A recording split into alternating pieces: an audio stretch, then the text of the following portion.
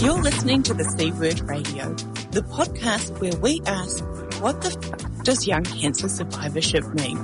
With me, Helen King, and guests. Subscribe and rate on Apple Podcasts and Spotify. What I'd like to start with is, what does survivorship mean to you? Yeah, and that is a big question. And I'm not sure why, but I have an aversion to the word survivor for myself, not necessarily for others. And the reason being, I think I'm worried that calling myself a survivor will jinx it in one way. I'm only a year out from finishing treatment, and I don't know that I would feel confident using that word until I hit the 2 or maybe even the 5-year mark, because at 5 years, they say that's when we go back into the Gen Pop risk pool.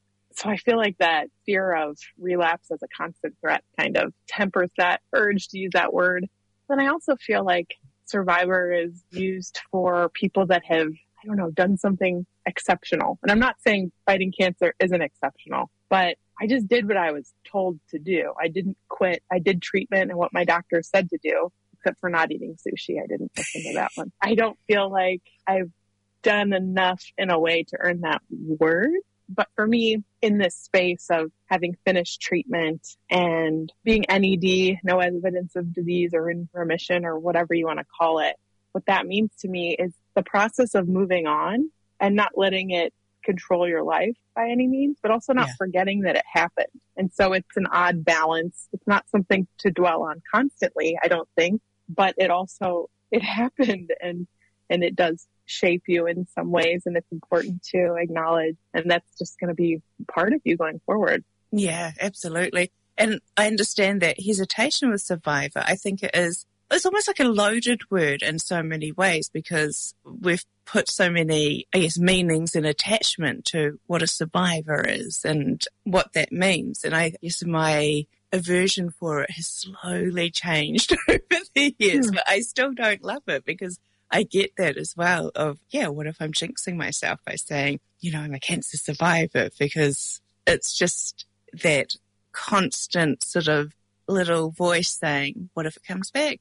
I guess paint the picture or set the scene for us of what was going on when you were diagnosed. What was life like? So things were crazy. My symptoms started in April of 2020. COVID was pretty new. We were about a month into COVID. I was living in downtown Chicago with my husband and my baby that was under a year old. We were both working remotely from our condo with a baby. So It was crazy times. And so do you want to hear like the whole diagnosis story? Yeah. Talk us through it. I mean, it's an important part, I think, of what's happened. So it was the end of April 2020, and I noticed I had what I thought was just a sore muscle on the top of my right collarbone. And my dad happened to be visiting. I asked him what it was, because he's a surgeon. And so we're always asking him random things. Yeah. And he's never concerned. If anybody has grown up with parents in the medical field, they're typically the least sympathetic people you could go to for your ailments growing up. But he was actually concerned, which was strange for me. I mean, he had never been concerned before about anything I brought to him. And he told me to go to my doctor immediately. And the only doctor I had was an OBGYN, because I was a very healthy 32-year-old. I've run marathons, had a baby, a beautiful, healthy baby. Nothing has ever been wrong with me. And so my OB originally wanted to do a telehealth visit because of COVID. I mean, it was running rampant and we didn't know anything about it at the time. But I did push to go into the office. And by the time I got to my appointment 5 days later, I had another bump on the back of my neck. And so we thought that perhaps it was a reaction to some sort of infection, or we thought that maybe I had had COVID the month before because I was sick. But at that point, you couldn't get tests unless you really needed hospitalization. So we thought, maybe this is COVID or mono or something else. So let's sit on it for a month. If it doesn't go away, then we'll take next steps, but it'll probably go away in the next month. And I asked my OB, I said, we're about to start trying, like now, I wanted to start this week, start trying to get pregnant again. Can I do that? Or do I really need to wait until we check this out? And she said, you need to wait. Let's just see what this is before you get pregnant again. Yeah. All right, fine. And I was very annoyed to have to wait a month to have another kid. Over that month, at the exact same time, I started having back spasms, which I thought was because of poor posture, working from home, or I don't know, I had a baby or whatever. I had no idea that these things were associated in any way. But then over the next month, I started developing more lymph nodes all along the sides of my neck and my armpits. And then my back spasms started getting more intense and more frequent. I'm pretty tough. I have a pretty high pain tolerance. I was curled up in a ball crying. I mean, I was also nursing at this time still. And I just remember trying to lie flat on the floor because it didn't hurt as bad, trying to nurse my child and just crying, but trying to relax so I could get milk out. It was just awful. But yeah, I'm like, oh, I just need to do some yoga. I need to do some yoga. That'll make this better. But it got to the point where I just had to start taking, I think it was 3 ibuprofen every 4 hours, just on the clock. And that was the only thing that helped. After a month of this, called my doctor and they got me in for a ultrasound. They couldn't get me in for another 2 weeks or something. And so that kind of began the whole fighting with the healthcare system to get diagnosed. But luckily, my dad was around again and I showed him the lymph node before I got the ultrasound and the other ones that had popped up. And he was like, you need to go get treated. I'm like, what are you talking about? Just treat me. Just do whatever needs to be done. He goes, you don't understand. Like, I cannot, it is ethically wrong. I can't treat you in this situation. I'm like, what is wrong with me? And he was like, it could be cancer. I'm like, what? I don't have cancer. I am healthy. This time I was now 33. Like, I'm 33. I'm fine. I don't have cancer. But lo and behold, I did. So, listener, it was cancer.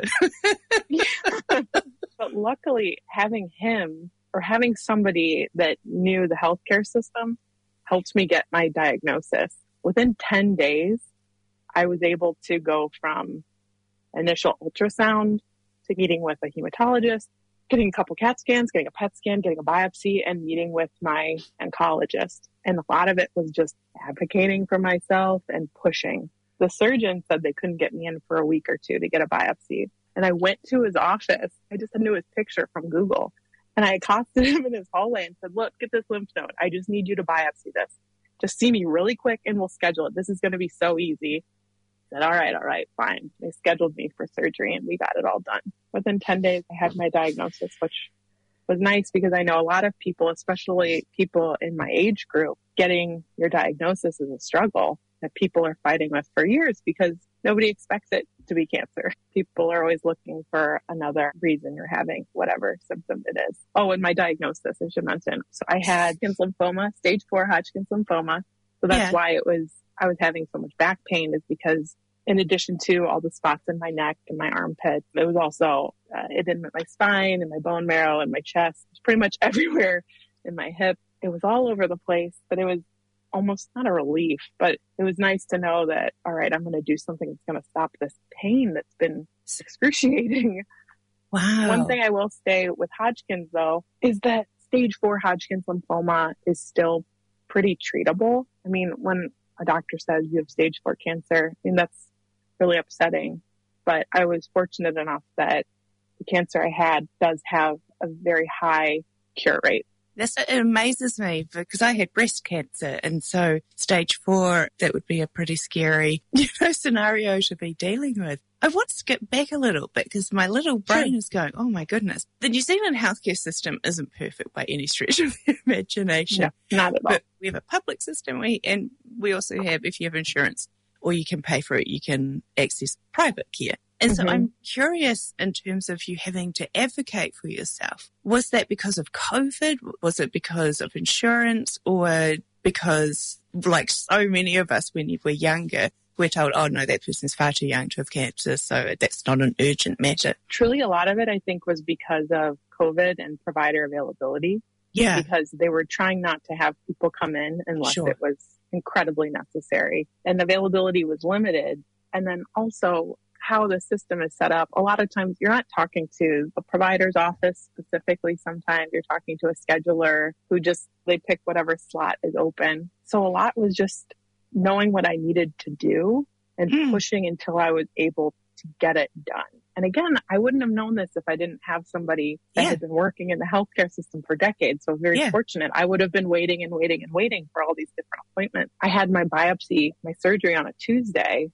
And my first appointment with my oncologist was on Thursday. My pathology report was not even ready yet But my dad told me when you get to the office, tell the receptionist to call the clinicians to check for your report. And if it's not ready, to call the radiologist. So that's what we did. My oncologist was calling radiology while I was waiting to meet him for the first time. It's just things like that you have to push, and you can't just accept the first thing somebody tells you sometimes. If you need something and this is your care and nobody knows or cares about you as much as you do, you need to push for what you need. And that can be so hard. I know that for some people culturally, you don't question people in authority Yeah. And doctors are often put up on a pedestal of someone that you don't question because they know a lot. I think especially when you are younger, and I hear it so often as well, that you're told, oh no, it's far too young to be anything. Don't worry about it. That ability to push for yourself becomes even more important. It's okay to be annoying a little bit in these types of situations. You need to take care of yourself. Yeah. I often tell people that too, because I was told I was too young because I went How to old it. were you? I was 37 and I found a lump in my breast, and I ended up going to a after hours doctor because I was, this is a bit weird, and was told, don't worry, you're too young for it to be anything sinister. Probably within a month of that, I was booked in for a mastectomy. I tell people as well, if someone messages me and says, I think I found something, I'm really scared, I don't want to see it. Because, people sometimes do play ostrich and go, I'm just going to ignore this. Yeah. And I will say to them, go and get it done. If they say, no, don't worry about it, push for it, because it's better off and get a mammogram or an ultrasound or a blood test and have that peace of mind than assume that you're being a burden or that you're being a hypochondriac or something. It's much better to push. Definitely. My mom actually was diagnosed with breast cancer at 39. Wow. She unfortunately passed away at 45 from it. A similar thing, they found a lump. She got a mammogram and the mammogram was normal. It's a challenge because we're not medical experts.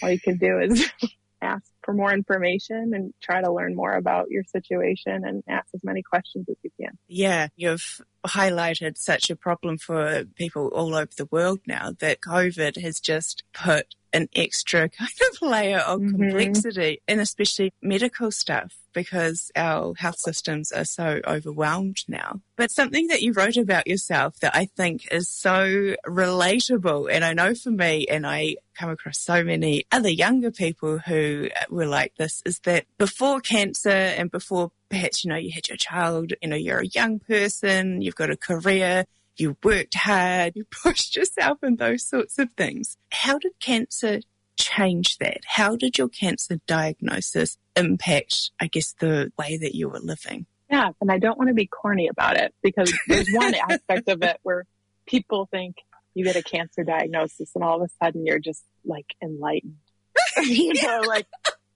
Yeah. I see the world in a new way and I truly value life. Yeah. And, that kind of corniness. Or did you ever watch Curb Your Enthusiasm? Yes. Okay. And there's one episode where they keep talking about how someone is a stage 4. They have a stage 4 cancer diagnosis. So you have to listen to everything they say. They have this insight that you have to listen to. And so I'll try to avoid being like that. But truly, I think that my diagnosis did help me take a little bit of a step back. I actually worked through a good portion of my treatment until I realized that was stupid. I was getting sicker and sicker. It was harder and harder for me to, one, keep up with work and also take care of myself. So eventually I did take a medical leave. At first I felt a little bit of a failure. Oh, why can't I keep this up? Which is crazy. Chemo is hard. It's so hard. And after my diagnosis, a couple of big things have changed. The biggest is I've been living in downtown Chicago for over a decade. So is my husband. And it helped us decide to move back near my family, which is a very big change. I'm now in Northeast Ohio, which is very different than the city of Chicago. But the whole experience made us realize that we just wanted more family closer. It just shifted priorities a little bit. And then also, I still care about work. I'm still driven and I work really hard, but I think I have a much better balance. After work hours, if there's not something that needs to be done, I don't need to just keep working for the sake of working. I'm alive to be alive. I'm here to spend time with my child and my husband and my family. Yeah. And I just think it makes that decision a little bit easier to make. It helps you realize the importance of certain things a little bit better. Absolutely. I feel like a lot of people, well, not after COVID just yet, are coming to that same realization that it's not worth it anymore. It's just like working yourself into the ground or being completely stressed out just really isn't worth it. Yeah. You know, people are really coming to that conclusion that there is so much more to life than your job, or trying to sort of push for this, I guess, higher, more and all of that sort of stuff. I don't know if I'm explaining this very well, but I've kind of been noticing it with people that since having to work from home and, you know, really being with their families, that a lot of people are really reconsidering their priorities. Definitely. I'm feeling the same thing. I think that a cancer diagnosis perhaps expands on what people are feeling already from COVID. Yeah. And having two at the same time, it's double whammy. But I think as well, I know from my experience, where you go through this enormous event in your life where your world stops, all of a sudden it's sort of life or death, you're facing your mortality. And after that, you just can't put up with small things anymore. Yeah. It's just sort of like, oh, it doesn't matter. No.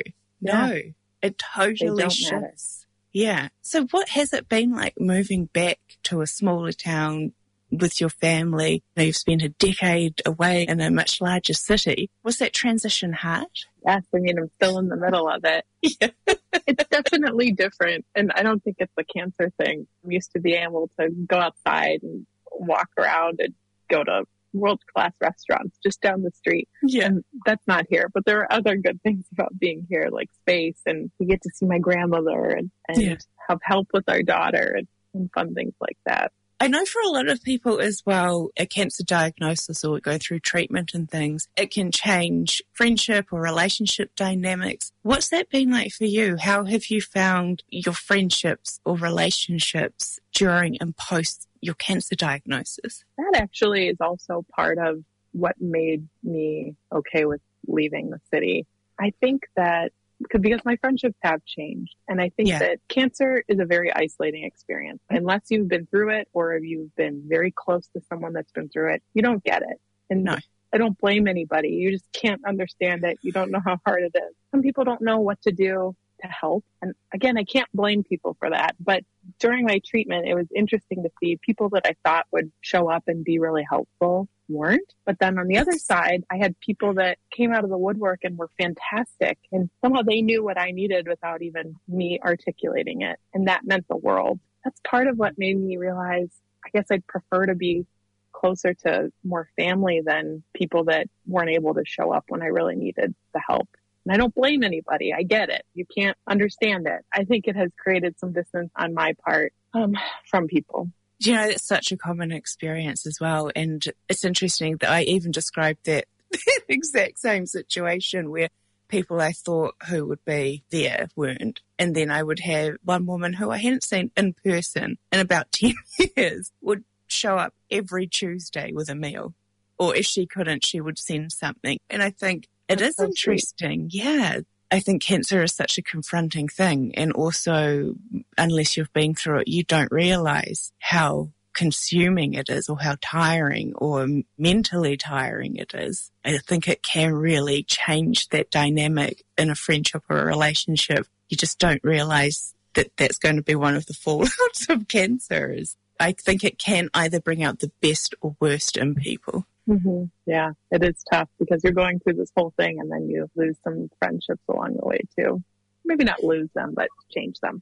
And I think this sort of ties into, I guess, some of those misconceptions that people have about cancer is that you go through it, you have your chemo, your hair starts coming back, you kind of look normal, in quotation marks again. And so there's...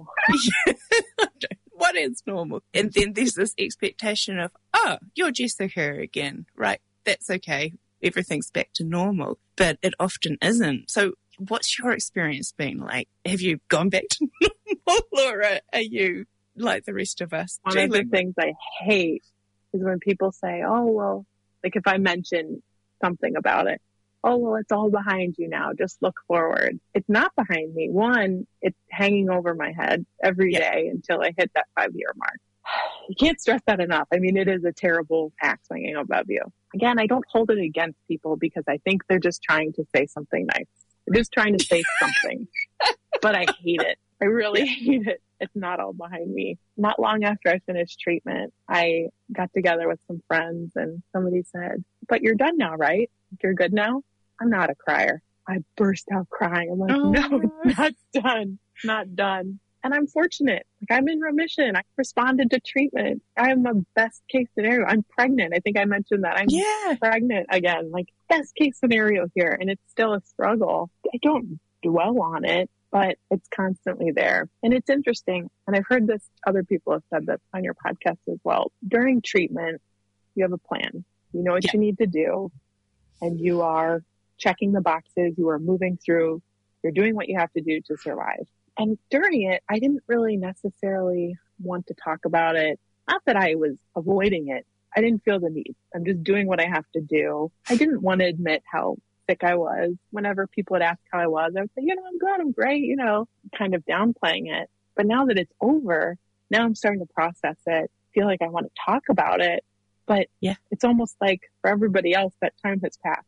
The time where it matters or when people care is one, when you're diagnosed. Everybody's all not excited, but all worked up, right? When you get diagnosed. And then treatment, it's several months. Nobody can be that engaged for that long, I guess. But now it's just figuring out what to do with it all. One thing I wanted to mention that I think is helpful for people in the survivorship space is connecting with other people that have been in the same situation. And so I think your podcast is great to highlight this. But it's difficult for adolescents and young adults in the space because a lot of resources or groups or what have you are targeted at either pediatric patients or older patients. There's not a lot for us in this space.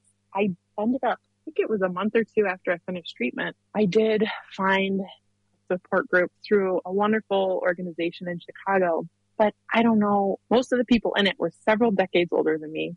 Mm-hmm. And most of them also had a stage 4 diagnosis. And it was hard to connect with the people in there, both because we're facing very different challenges at these different times in our lives. I'm trying to take care of a baby and getting my career going and all these things while they are in different spots. Yeah. But then also, as somebody out of treatment, in remission from my diagnosis, for me, it didn't feel right comparing my experience with people that are terminal and are going to die. It's a very different space, and I'm not going to complain to them about my struggles post-treatment while they're still in treatment for the rest of their lives. Yeah, that's tough. And I feel like there are a lot of great resources online. I don't know if you look at the cancer patient Instagram. So actually, while I was living in Chicago, I hung out with the person running the page. So that was nice to get to know them, and they organize some meetups and things with other cancer adolescents. It's kind of a narrow space and hard to find other people that get it this time of their lives. Totally. What I've experienced, and also from my own experience, is exactly what you've just said. We're either facing parenting, being through chemo and those sorts of things, which I imagine is a whole other conversation of difficulty and those sorts of things. Or like myself, like you're facing the fact that you probably won't have children. And then there's the work or career and relationships and those sorts of things. There really isn't a space for us. And so what I've sort of experienced is a lot of us just feel disconnected. It's really difficult to go back in the world when everything has been changed so much. And something you said before, I go through phases with TikTok where I can't stop watching it. It's terrible for my brain because it is so appealing just to have these little short bursts of, oh, this is exciting. But something valuable that I listened to the other day, and it feeds into what you're saying before about when you're in the thick of it and you don't really want to talk about it, which was my experience too. And this man was talking about trauma, and especially around COVID and things, where things like, I guess, mindfulness or, self-care and some of the things that people say, oh, do those things and make yourself feel better. He said they don't necessarily work very well when you're in the middle of what's going on.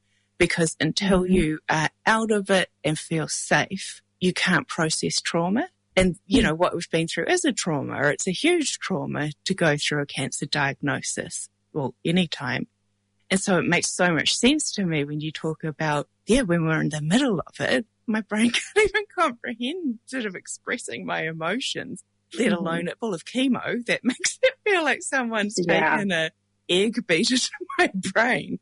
But afterwards, that's when all of a sudden you go, oh my gosh, what on earth just happened? Like, what was that? What happened? Yeah. I still can't believe it happened. No, it's so weird. It took a while, but even actually throughout chemo, I would have these moments where I would wake up with a jolt, and in my head I'd be like, oh my God, I've got cancer. Like, it was like this, That's awful. That sounds terrible. So it was like hearing it for the first time in the middle of the night many times. Oh man. That's awful. It is crazy, isn't it? It is really hard for your head to comprehend that, wow, that thing happened to me. That happened. And it might happen again. I mean, that's the other thing. It might happen again. And there's no way to know. It's just, maybe it will, maybe it won't. We'll just see. Keep an eye out. Look for any symptoms. Like, what? So that's what my oncologist told me. I'm like, all right, so in the follow-up after treatment, so are we going to, if it comes back, if I have a relapse, are we going to find it through blood work? And they said, no, more likely you're going to find it. Like, don't tell me that, because now I'm going to freak out and think that it's back all the time. And I know this is very common with people once they've finished treatment, but every twinge, every lower back pain, if I have a night sweat or something, I'm like, oh God, is this it? And you're immediately put back in that space. Yeah. This could happen again. We could be doing this all over again. And can I do it again? But yeah, I ask myself that too. Could I go through that again? I don't know. I guess you do, but at the same time, I don't know. You do it. You just, you don't know until you do it, and you just get through it. But, and another thing I wanted to point out for your AYA, adolescents and young adults, or whatever you want to call it, I think that a lot of people in this age group have a difficult situation with care, because I think a lot of pediatric patients are going to have their parents ideally helping them. Older patients are more likely to have, I feel like, a partner. People in their 20s and 30s, they may very well not have somebody there to help take care of them. I'd be remiss if I didn't give my husband a shout out, because I was very fortunate to have him taking me to appointments, taking care of our daughter. While working remotely. I mean, he did everything. And I don't know, that's another just challenge for people. If you don't have somebody in your life that's able or committed in a way to help take care of all the periphery stuff in your life when you're not able to. A lot of different people I've spoken to have struggled with this as well. Because I imagine as well, you're a mother with a young child, and I think when you're younger, often we're quite self-sufficient. And so when we become very vulnerable and need a lot of help, it's not a position that we've probably found ourselves in before. And so that's very challenging as well, of all of a sudden being someone that needs a lot of help. I know I struggled with that. I mean, I've joked so many times, and it makes me laugh now, that I drove myself to radiation every day for 11 days. Oh my God. Or insane. Because, because it was that. They're not mutually exclusive. It's just, it's a really hard position to find yourself in, all of a sudden needing to rely on all these people to help you. I definitely pushed it and didn't want to admit I would still, even though it was COVID and I was completely immunocompromised and neutropenic, I still went to the grocery store instead of getting delivery, which I know was stupid. I didn't want to think that I couldn't do it. And so I did it. I mean, it took everything out of me. It was so hard to just lift the bag. And one time I went to the grocery store, I get to the car, I open the trunk, and the stroller was still in the trunk, and it was kind of big. And so that required me to lift the bags 6 extra inches to get them in. And I got so mad at my husband, which is ridiculous. He left the stroller in the trunk. That is not a big deal. No. But I got so mad at him, which was not fair at all. It was just, I'm already pushing myself to the max to get to the grocery store. And now I just have to do this extra thing. And I just don't have it in me. But I didn't want to admit that. I just wanted to blame him for not taking the stroller out of the trunk. Yes. And he handled it like a pro. He was pretty good about letting me just be a little crazy sometimes. Yes. Oh my gosh, yeah. So you're expecting your second child, which is amazing. I am. So, I mean, I know pregnancies can differ anyway, pregnancy to pregnancy. Has the pregnancy now, given that you've been through cancer, is it different? Is it a different experience? Yeah. I don't know how much of that is just because it's the second one. I know they're different, but I am so tired. I'm just a lot more tired than with the first one. And I do think got pregnant, like 6 to 8 months after I finished treatment with the okay from my oncologist. He said I could give it a shot and see if it worked, and it did. So wow. I was really lucky that my fertility wasn't impacted. So I was really, really fortunate with that, because we did do egg preservation just in case. But oh, wow. Yeah. I really lucked out. And in the cancer space, it's a really sensitive subject for people, understandably. So yeah. Try to be sensitive about that. My body is, I'm just really tired. And this is vain, but it's hard having your body change a lot very quickly. Yeah. And then coupling that with, I hate my hair. Like, this is not my hair. It's still growing in. It's weird. I'm in the mullet phase, and there's not a lot you can do about it. You have to power through. So having my body be completely different than I'm used to, and my hair at the same time, I just don't even recognize myself. It's funny though, because I get what you're saying in the terms of, on the one hand, we're taught, looks, don't worry about that because it's, a superficial thing or whatever. But I kind of feel that when your body has changed so much because of something that's completely out of your control, it's actually hard to deal with. Because I know, pregnancy must change your body so much. I imagine would be really challenging. On top of that, your body has been through this enormous experience with cancer, and whether you've lost all your hair or you've had surgery, which means that your body looks different now, or it's missing something, or you have a scar, or chemo's impacted your body. Those things are slightly harder to deal with than, your body changes over time, because it's like, well, yeah, it does. Mm-hmm. But when it's due to the fact that you've had this enormous sort of health event, I kind of feel that those things are slightly harder to deal with than your body's changing over time. You're a little bit more emotional when you're pregnant. And when I was pregnant the first time, when I felt not like myself, I would do my hair and make it nice. But now it's still growing back. I can't do it. So it's not an option. So I just have mop hair and a strange body. But I'm happy about it and appreciate it. Yeah, you're allowed to be both, I reckon. I think you're allowed to hold both and be annoyed and happy and all of those things. It's so cool to be able to talk to you. I always appreciate hearing people's perspectives and their experiences, because I think what I'm learning is that, even with different cancers, we do often really share a common experience, even if there are variations and differences and stuff. The common experience is often the loneliness, the isolation, the confusion, the how do I grieve now, and all of that stuff. And I feel like being able to share these things with people maybe we can create the space that hasn't been left for us. Well, thank you for doing your part to help that along. Yeah. And just before we finish up, what is your biggest, recommendation or piece of advice for anyone that may be coming out of treatment? What would you recommend might help them for where they are?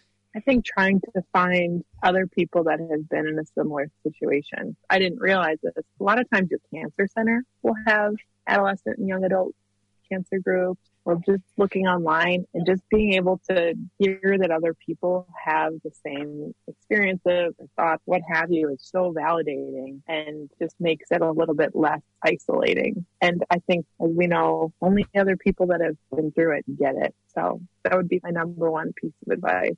And then also, everybody says this, but just feel how you want to feel.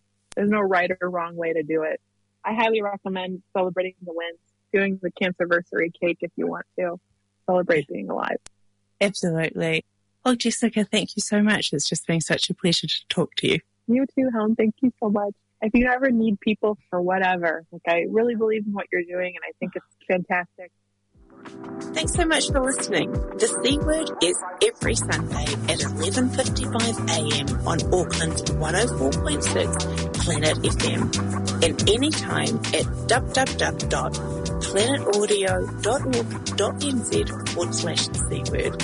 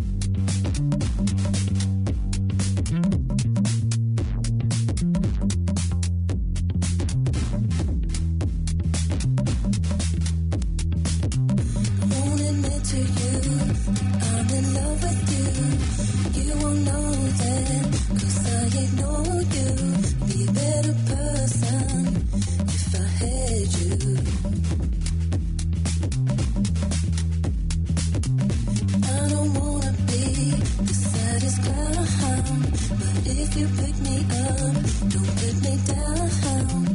Love is stranger, love is cruel. I feel jealous, feel jealous, I feel jealous, feel jealous, I feel jealous, feel jealous, I feel jealous, feel jealous. 'Cause I always seem to be the one who falls helplessly in love. Yes, I always seem to be the one who falls helplessly in love. Feel jealous.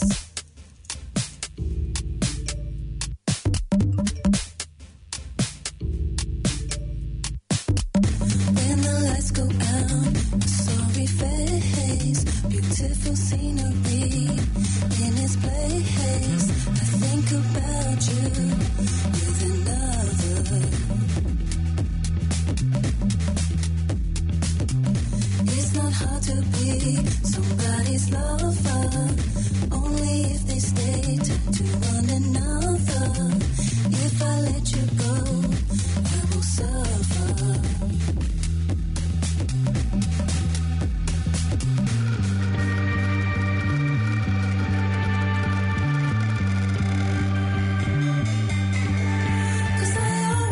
To be the one who falls helplessly in love. Yes, I always seem to be the one who falls helplessly in love. 'Cause I always seem to be the one who falls helplessly in love. Yes, I always seem to be the one who falls helplessly in love. Feel jealous, feel jealous, feel jealous, feel jealous, feel jealous, feel jealous, feel jealous, feel jealous.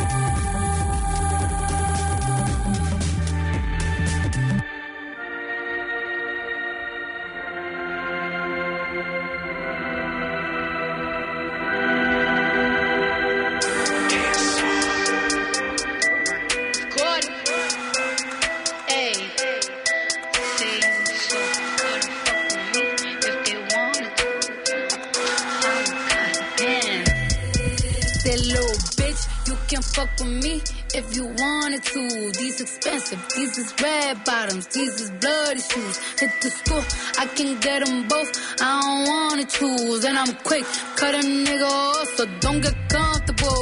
Look, I don't dance now, I make money moves. Say I don't gotta dance, I make money move. If I see you now speak, that means I don't fuck with you. I'm a boss, you a worker, bitch, I make bloody moves. Now she say she gon' do what or who? Let's find out and see. Cardi B, you know where I'm at, you know where I be. You in the club, just to party, I'm there, I get paid a fee. I be in and out them banks so much, I know they tired of me. Honestly, don't give a fuck about who in front of me. Drop 2 mixtapes in 6 months. What bitch working as hard as me? I don't bother with these hoes. Don't let these hoes bother me. They see pictures, they say goals. Bitch, I'm who they tryna be. Look, I might just chill in some babe. I might just chill with your boo. I might just spill on your babe. My pussy feel like a lake. He wanna swim with his face. I'm like, okay. I let him get what he want. He buy me East Saint Laurent and the new whip. When it go fast as a horse, I got the trunk in the front. I'm the hottest in the street. Know you probably heard of me. Got a bag and fix my teeth. Hope you hoes know it ain't cheap. And I pay my mama bills. I ain't got no time to chill. Think these hoes be mad at me. They baby father wanna bill. Say little bitch, you can fuck with me if you wanted to. These expensive, these is red bottoms, these is bloody shoes. Hit the store, I can get them both. I don't wanna choose, and I'm quick. Cut a nigga off, so don't get comfortable. Look, I don't dance now, I make money move. Say I don't gotta dance, I make money move. If I see you now speak, that means I don't fuck with you. I'm a boss, you a worker, bitch. I make bloody moves. If you a pussy, you get popped. You a goofy, you a op. Don't you come around my way. You can't hang around my block. And I just check my account. Turns out I'm rich, I'm rich, I'm rich. I put my hand above my hip. I bet you dip, he dip, she dip. I say, I get the money and go. This shit is hot like a stove. My pussy glitter is gold. So that little bitch play her role. I just a rope and no rolls. I just came up in a rave. I need to fill up the tank. No, I need to fill up the safe. I need to let all these hoes know that none of they niggas is safe. I go to dinner and steak. Only the real can relate. I used to live in the peace. Now it's the crib with the gay. Rolly got charms, the life frosted flakes. Hard to let these bitches know. Just in case these hoes forgot. I just wanna check the mail. Another check from all the got that little bitch. You can fuck with me if you wanted to. These expensive, these is red bottoms, these is bloody shoes. Hit the store, I can get them both. I don't wanna choose, and I'm quick. Cut a nigga off, so don't get comfortable. Look, I don't dance now, I make money move. Say I don't gotta dance, I make money move. If I see you now speak, that means I don't fuck with you. I'm a boss, you a worker, bitch. I make bloody moves, bloody moves, bloody moves.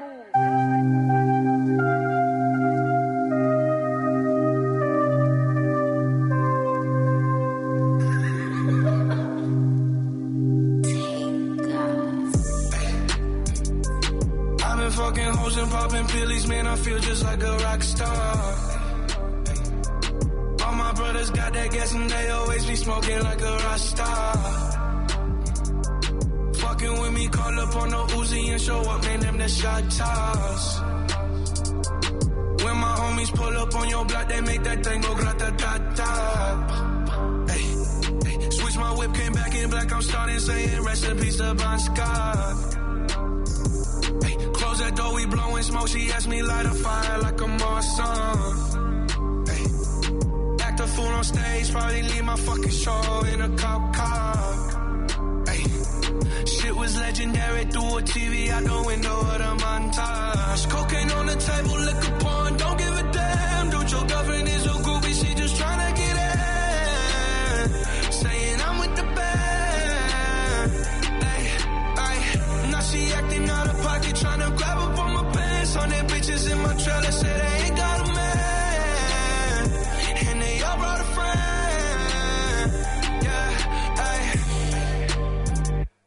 I've been fucking hoes and popping pillies, man, I feel just like a rock star. All my brothers got that gas and they always be smoking like a rock star. Fucking with me, call up on the Uzi and show up, man, them the shot toss. When my homies pull up on your block, they make that thing go grata-ta-ta. I've been in the hills, fucking superstars, feeling like a pop star.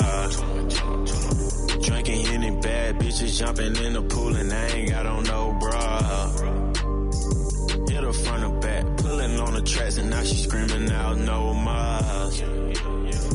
They like Savage, why you got a 12-car garage and you only got 6 cars? I ain't with the cake and how you kiss that. Your wifey say I'm looking like a whole snap. Green honey's in my safe, I got old racks. LA bitches always asking where the coke at. Living like a rock star, smash out on a cop car, sweeter than a Pop-Tart. You know you are not hard, I done made the hot chart. Remember I used to chop hard, living like a rock star. I'm living like a rock star. I've I've been fucking hoes and popping pillies, man, I feel just like a rock star. All my brothers got that gas and they always be smoking like a rock star. Fucking with me, call up on the Uzi and show up, man, them the shot toss. When my homies pull up on your block, they make that thing go grata-ta-ta.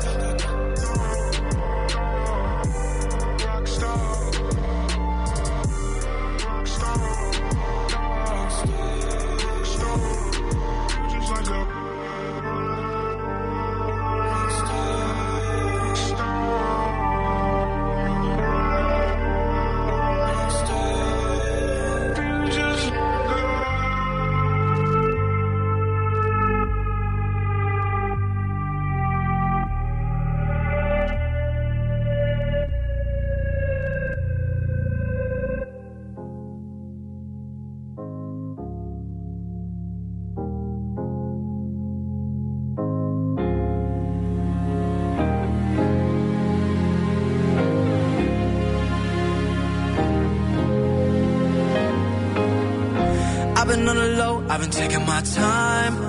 I feel like I'm out of my mind. It feel like my life ain't mine. Who can relate? Woo! I've been on the low, I've been taking my time. I feel like I'm out of my mind. It feel like my life ain't mine. I don't wanna be alive. I don't wanna be alive. I just wanna die today. I just wanna die.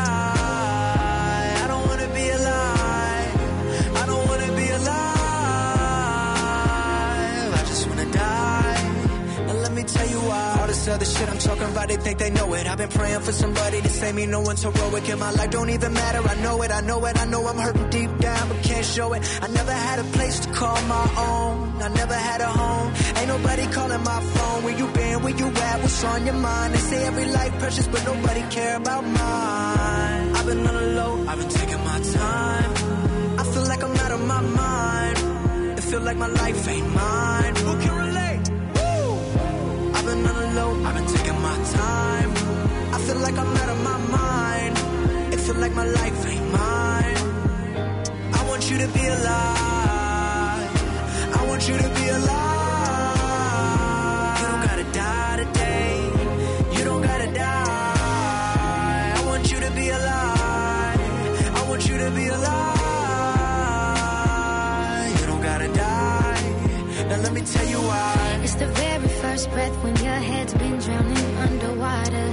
And it's the lightness in the air when you're there chest to chest with the lover. It's holding on though the road's long and seeing light in the darkest things. And when you stare at your reflection, finding open who it is, I know that you'll thank God you. I know where you've been, where you are, where you're going. I know you're the reason I believe in life. What's the day without a little night? I'm just trying to set a little light. It can be hard, it can be so hard, but you gotta live right now. You got everything to give right now. I've been on the low, I've been taking my time. I feel like I'm out of my mind. It feel like my life ain't mine. Who can relate? Woo! I've been on the low, I've been taking my time. I feel like I'm out of my mind. It feel like my life ain't mine. I finally wanna be alive.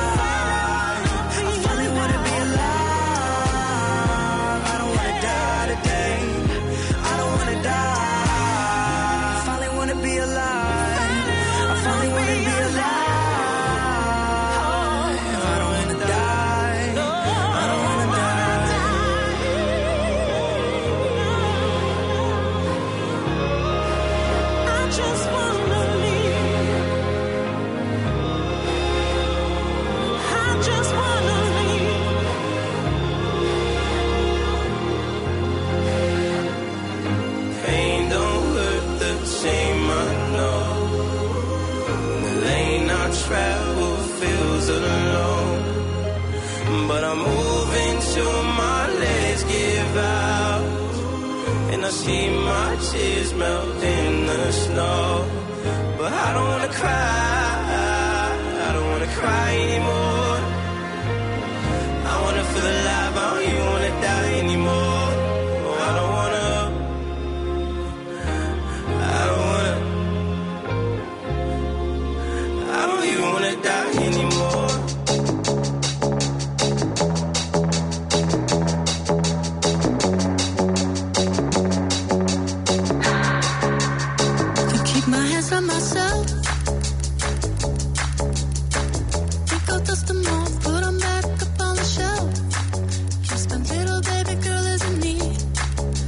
I coming out of left field? Ooh, I'm a rebel just for kicks now.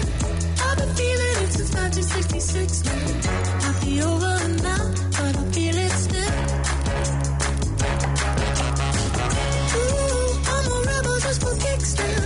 Let me kick it like it's 1986 now. Might be over now, but I feel it still. Got another mouth to feed. Leaving with the babies till the mama call the grave digger. Gone with the fallen leaves. Am I coming out of left field? Ooh, I'm a rebel just for kicks now. I've been feeling it since 1966 now. Might have had your fill, but I feel it still. Ooh, I'm a rebel just for kicks now. Let me kick it like it's 1986 now. Might be over now.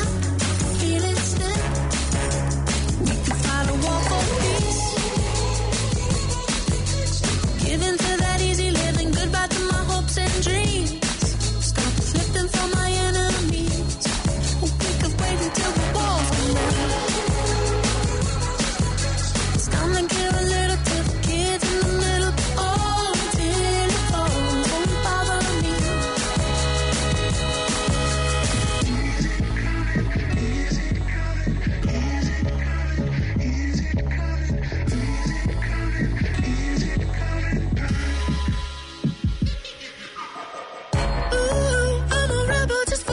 Yeah, your lover's an abyss for my heart to eclipse now. Might be over now, but I feel it still. Ooh, I'm a rebel just for kicks now.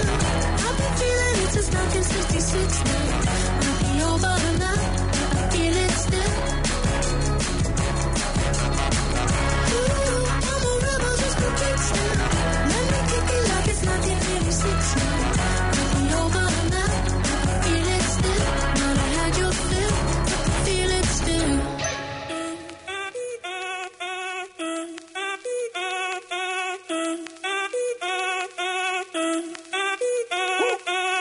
Si el ritmo te lleva a mover la cabeza, ya empezamos como es.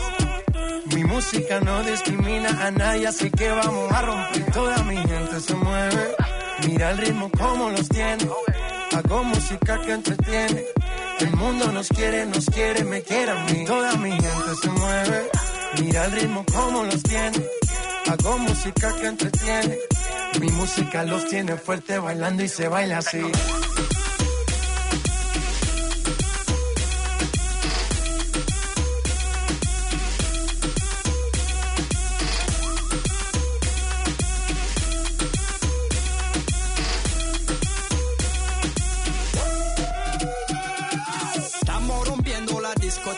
La fiesta no para, apenas comienza. C'est comme si, c'est comme ça, ma chérie. La la la la la. Francia, Colombia, me gusta. Freeze. Y Balvin, Willy William, me gusta. Freeze. Los DJ no mienten, le gusta mi gente y eso se fue muy bien. No le bajamos, mas nunca paramos, es otro palo y blanco. ¿Y dónde está mi gente? Me fue a bouger la tête. ¿Y dónde está mi gente? Sí, yeah, yeah, yeah. 1, 2, 3, luego.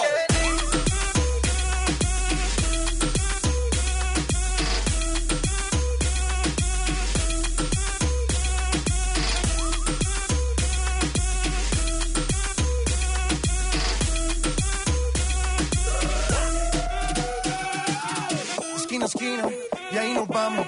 El mundo es grande, pero lo tengo en mis manos. Estoy muy duro, sí, ok, ahí vamos.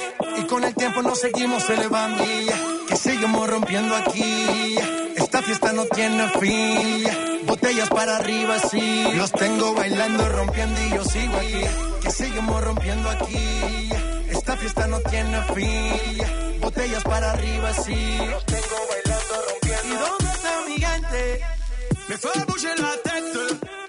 ¿Y dónde está mi gente? Sí, yeah, yeah, yeah. 1, 2, 3, luego.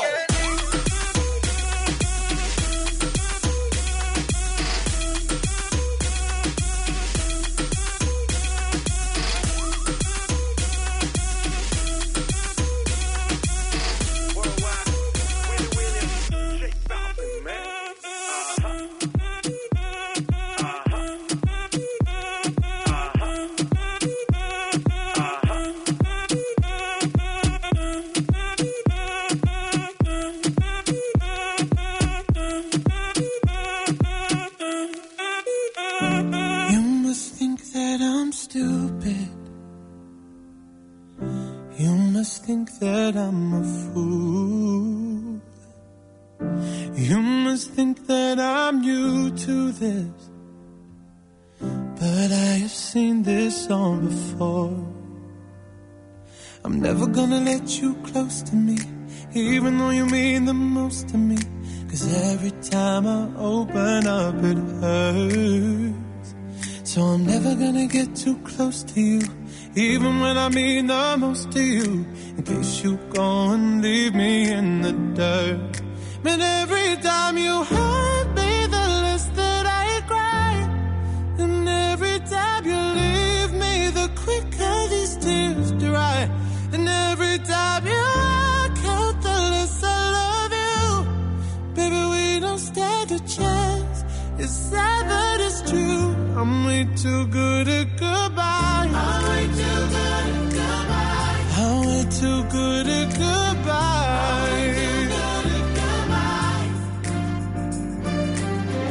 I know you're thinking I'm heartless. I know you're thinking I'm cold. I'm just protecting my innocence. I'm just protecting my soul. I'm never gonna let you close to me, even though you mean the most to me. 'Cause every time I open up it hurts. So I'm never gonna get too close to you, even when I mean the most to you, in case you go and leave me in the dirt. But every time you hurt me, the less that I cry. And every time you leave me, the quicker these tears dry. And every time you walk out, the less I love you. Baby, we don't stand a chance. It's sad, but it's true. I'm way too good at goodbye. I'm way too good at goodbye. No way that you'll see me cry. I'm way too good at